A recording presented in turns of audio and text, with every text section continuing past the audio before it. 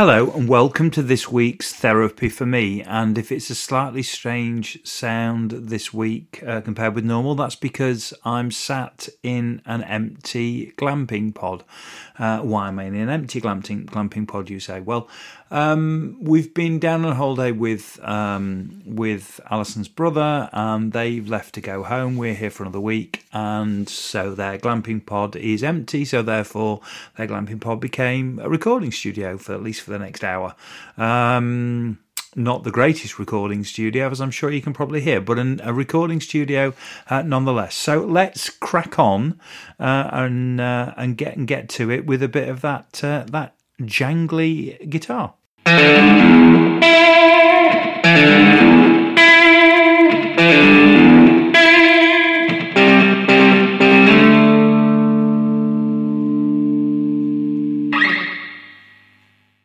Monday. If you were listening last week, you'll know that we should have been on holiday, but we're not on holiday, and we're hanging around because Josh has been in contact with somebody who's tested positive COVID. So out of, although we don't need to, out of a sense of not all wanting to catch COVID if he turned out to be positive on a long journey down to Cornwall, we took the decision to hang back for a couple of days. Now, what that meant was that on Saturday, I went to the first football match of the season, which means I went to Bramall Lane for the first time in, well, I guess since early March 2020, to a Premier League game as was. This time round it was a Championship game. I actually ended up going to see my football team lose its first game back in the Championship, but we're not focused too much on the football, because that would take a large portion of the episode. So we'll leave the football alone. But what we will talk about is, I did want to mention, was I was quite surprised that I found myself being relatively, or having a feeling of anxiousness, of anxiety, whilst I was over the moon to be back, and the atmosphere was great, and we got in a good 45 minutes before kickoff to actually soak up the atmosphere, which was amazing. There were 30,000 people there, so it was very much back to how I remember it. I didn't go to a game with under COVID restrictions, so this was completely restriction free. So I've had 18 months of watching it on the TV, and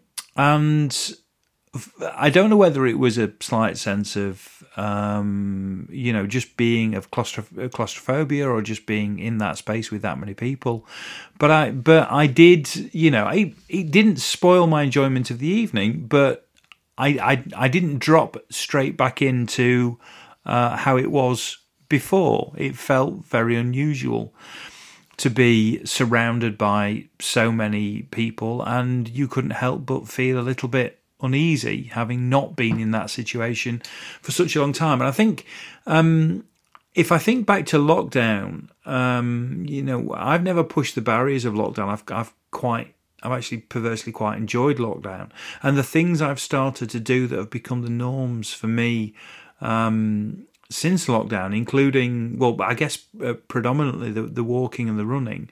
I've spent a lot more time in the open on my own than I was doing beforehand. So everything is more open spaces. There's been less sat in crowded cafes or in crowded shops or in any kind of crowded spaces, and far more of being out and in the middle of nothing. So I suppose it's only to be expected that it felt a little bit strange, but I wasn't quite prepared. I mean, it wasn't full on panic attack. I'm not talking, that kind of vibe.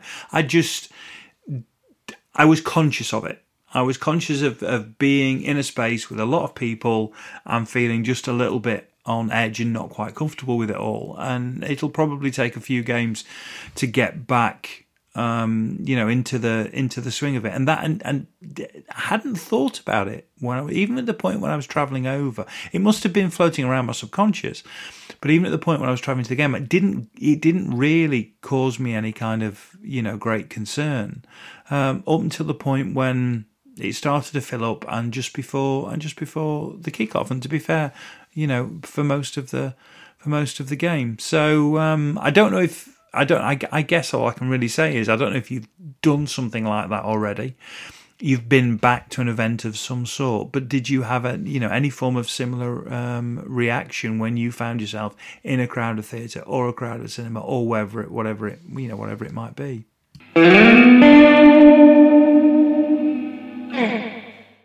Tuesday.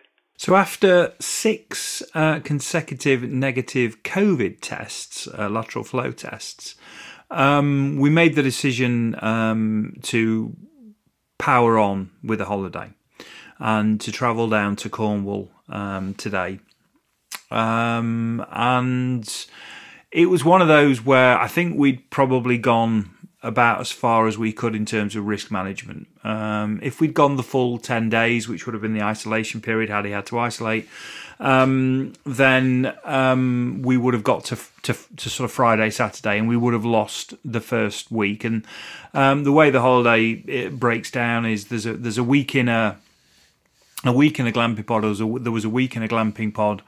And then there's another week down at a campsite called Trevella in what is affectionately or no, not affectionately, what is in marketing spiel is a lodge. But as I think I mentioned before, is in reality a static caravan, or what you now call a static caravan if you put decking around it. And so yeah, we did the sixth test, and then said, right, now we're just going to go, because the likelihood of anything happening now is relatively slim. There's no sign of symptoms. There's no sign of anything.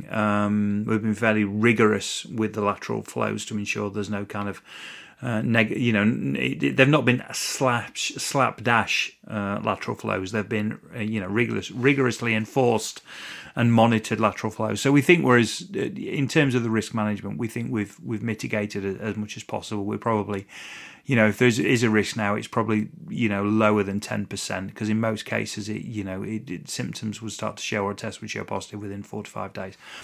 So set off and had what can only be described as a spectacular journey. You've obviously there are horror stories of Saturday journeys to Cornwall at the moment, but actually we set off at about 10:10, and we arrived at this glamping site, which is called Great Tregarth, which is kind of a couple of miles outside Camelford. We were here for 4. So a 6-hour trip, which included a sort of a 45-50 minute stop for lunch. So in reality, a 5-hour drive to do the 330 miles down here. So certainly something was smiling on us today to get us down here. It wasn't the weather, because it's fairly miserable. Having dashed down here, it's fairly miserable in Cornwall, in sort of mid Cornwall or mid to north Cornwall. But whatever reason, we've managed it. We've got here. We're intact, relatively pain-free in terms of a journey, and we are now ready to start that holiday. So yeah, managed it. Kids slept a bit on the way down. Everything at the moment, everything going to plan.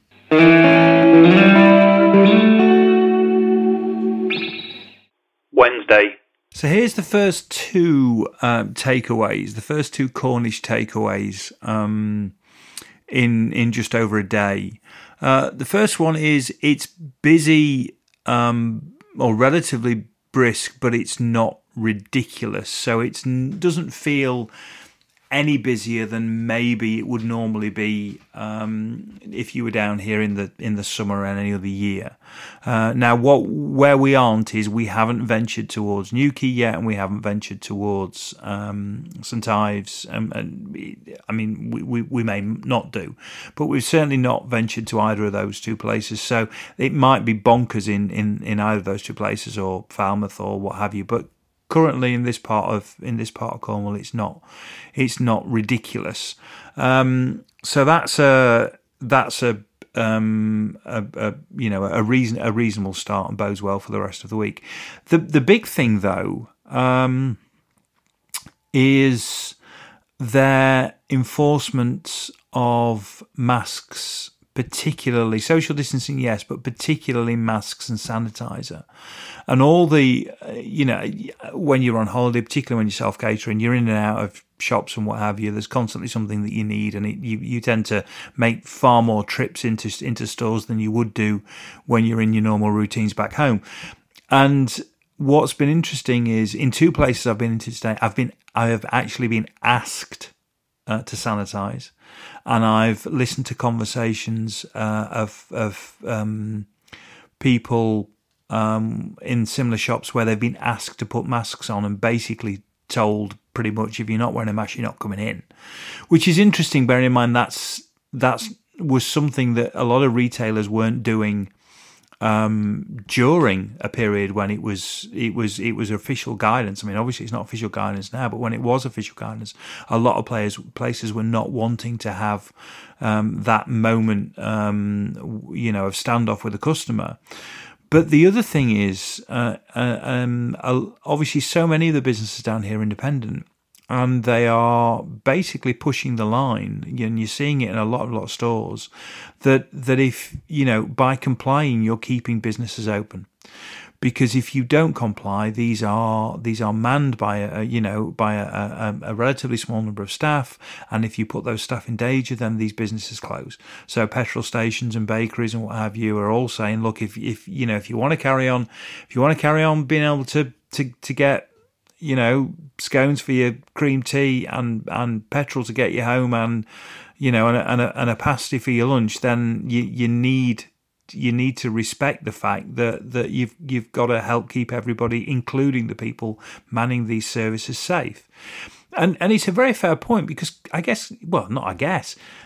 anywhere that's experiencing a large amount of tourism at the moment, if a lot of these small independent businesses, if they cease, if they stop, then that makes it very difficult for the vast number of people who found themselves, either in Cornwall or Devon or on the East Coast or wherever it would be, or in South Wales or wherever it is, or North Wales, whatever, any part of Wales, Wales indeed, because even the little chains, the local regional chains will be, they will be experiencing ridiculous amounts of increased demand.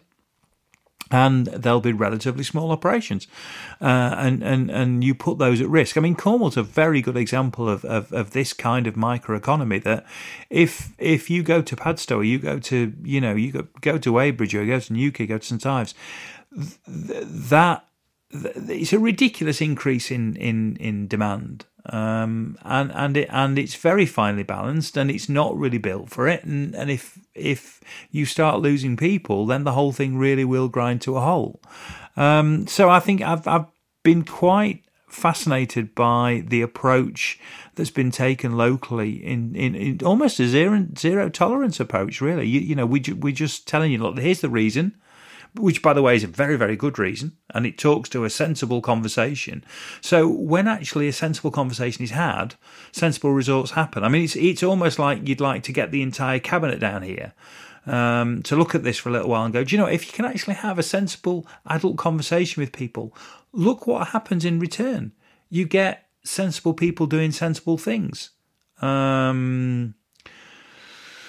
I was kind of trying not to. I was trying not to include the government, but let's be honest, you've just got to. When you just see how it can work properly when reasonable people, get together, then it does make you wonder.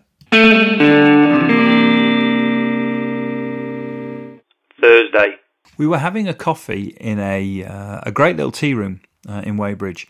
Really nice flat white actually, and their Wi-Fi password was jam first, and I can't disagree with that, and I'm now starting. It's funny, I've not thought about this for ages. It's one of those passing things, in the same vein of Marmite's just wrong.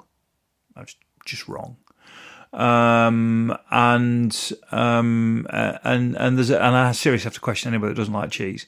But it is, it's only when you think about it that you and somebody says no, it's cream then jam, and I'm now starting. Maybe it's an age thing. I'm starting to wonder how I can deal with that kind of personality moving forward, because I don't know how you even arrive there.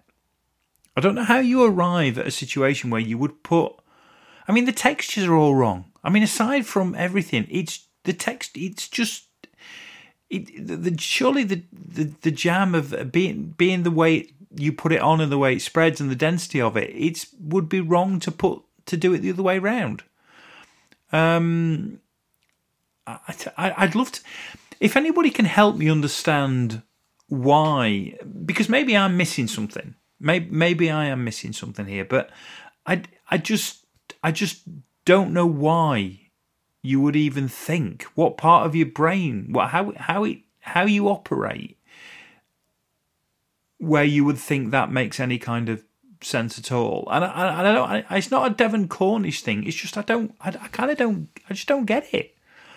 I just don't get it. So if you can help me, I mean,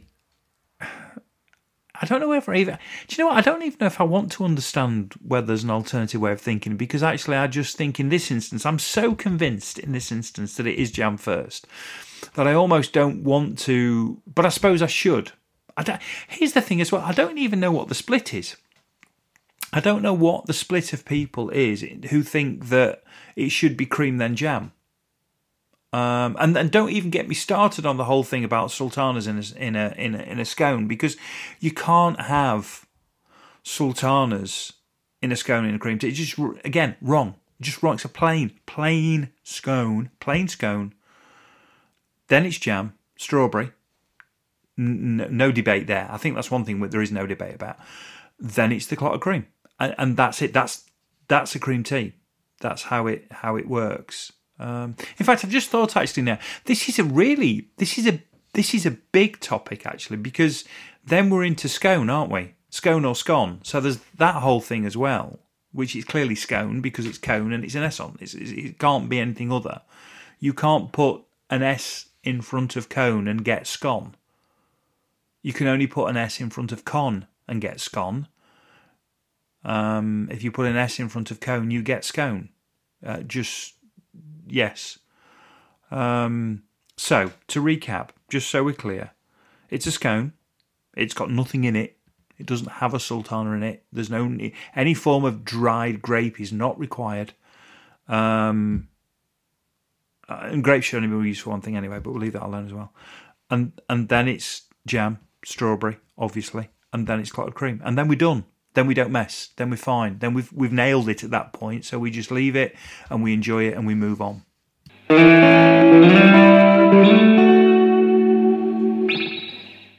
Friday. So I've had a couple of runs while I've been down here, and I've been running on the Camel Trail. Now the Camel Trail is an old. It's not a disused railway. Well, obviously it is, but it's not. I mean, it's where a railway was. So there was a railway that used to go in between Wentford Bridge and Padstow, and it was the third oldest, I believe, railway in the country. It carried its last passengers in 1984. It's a 17 and a bit mile stretch of railway, and it's been converted into a track for cycling and for any form of walking or whatever it might be. And as you can, you can probably work out, it's relatively flat, and it's a really nice. It's a really nice route. My eldest, who's doing some fundraising for his trip to Cambodia, Vietnam and Cambodia next year, did a sponsored walk, and he went and he walked from one end to the other. They did the 70-mile walk, which he did on Thursday, and I dropped them off at one end. Because he did it with Alison, and I dropped them off at one end, and they started walking, and I thought, well, I'll go. I was going to run anyway, so I'll run. So I set off and ran, and then ran back and came past them and what have you. And I did 6.5 miles yesterday, and made the decision that I would probably see if I could run the Camel Trail, but obviously it's going to mean driving to different points to start, because I'm not up for doing 17.5 miles in one go. So I did sort of 6.5 yesterday, but obviously it wasn't 6.5 in terms of the trail. It was 3 and a bit and then 3 and a bit, because obviously I was returning to where I started. So I drove further along to a place called Dunmere Holt, which is a great name, fantastic name. Where you drop down and park the car, the sign was still there, and so was the platform. And I then set off to run from there, and I thought, well, I'll run back, because I think it's roughly about 3 miles back to, or 3 and a bit miles back to the point where I would have met myself coming the other way, if that makes sense. So I was going in the opposite direction to hit where I'd at least a point where I recognised from yesterday to turn around and come back, and then that would have joined those two sections together. So therefore, I've run from Wentford Bridge to Dunmere Holt, if that makes sense. The only slight problem was that where I joined, I started off and I thought I was running on the trail, but actually it turns out there's another path in the same place, which is where it all gets a bit confusing. And I headed off I dropped the car and went right, which would have made sense for what I was trying to do. But I missed a bend that would have taken me back down to where the track was. So clearly Dunmere Holt, the train clearly pulled into Dunmere Holt and then went back, reversed back into a siding, and then went the other way to complete the journey. So it was like a little bit of a siding rather than just actually linear along the track. So consequently, I went the wrong way. So I ran for a mile thinking, this is steep. I wouldn't have expected this to be steep. And it was only when I got into a car park, and I realised that I wasn't on the Camel Trail. I wasn't on the trail proper. I was on a track that gets you as a cyclist into Bodmin if you want to go and have a look around Bodmin, and probably was the walk up from that was probably the closest stop to Bodmin. So, the reason why I knew I'd hit my mistake, well, I knew I'd made a mistake because of the incline. The incline was clearly wrong. But I also hit, I arrived at this huge building, which is Bodmin Jail, which is a really imposing, incredible piece of architecture, though not if you found yourself ensconced there against your will, but a really incredible, but it's been turned into a hotel. So I had a quick look. I'm now going to do a bit more research on this, because I did think it was a relatively impressive piece of architecture. But then wandered back down, realised my mistake, turned around, went down, and then ended up carrying on back round and meeting where I'd been the previous day. Of course, the downside of the diversion was it turned a 7-mile run into a 9-mile run, which wasn't what I was banking on this morning. But it was a nice way to start the day, and I've completed that section. So I've done a sort of 7 and a bit mile section. So I've now got the rest of the time here to work out how I'm going to manage to do the other sections, which is going to involve a little bit of driving to get to places, to join the bits together. But it'll be quite nice to have got back and actually to have completed and to have done the Camel Trail. And that's it. That's it for this week's TFM. I hope you're all well. I will keep you updated on how the Camel Trail is going, and see if I can find some interesting bits of trivia. I'll see what I can find out about Bodmin Jail, which is a really quite amazing looking building. I hope you're well, and I hope you're enjoying. The summer, and I'll catch up with you next week.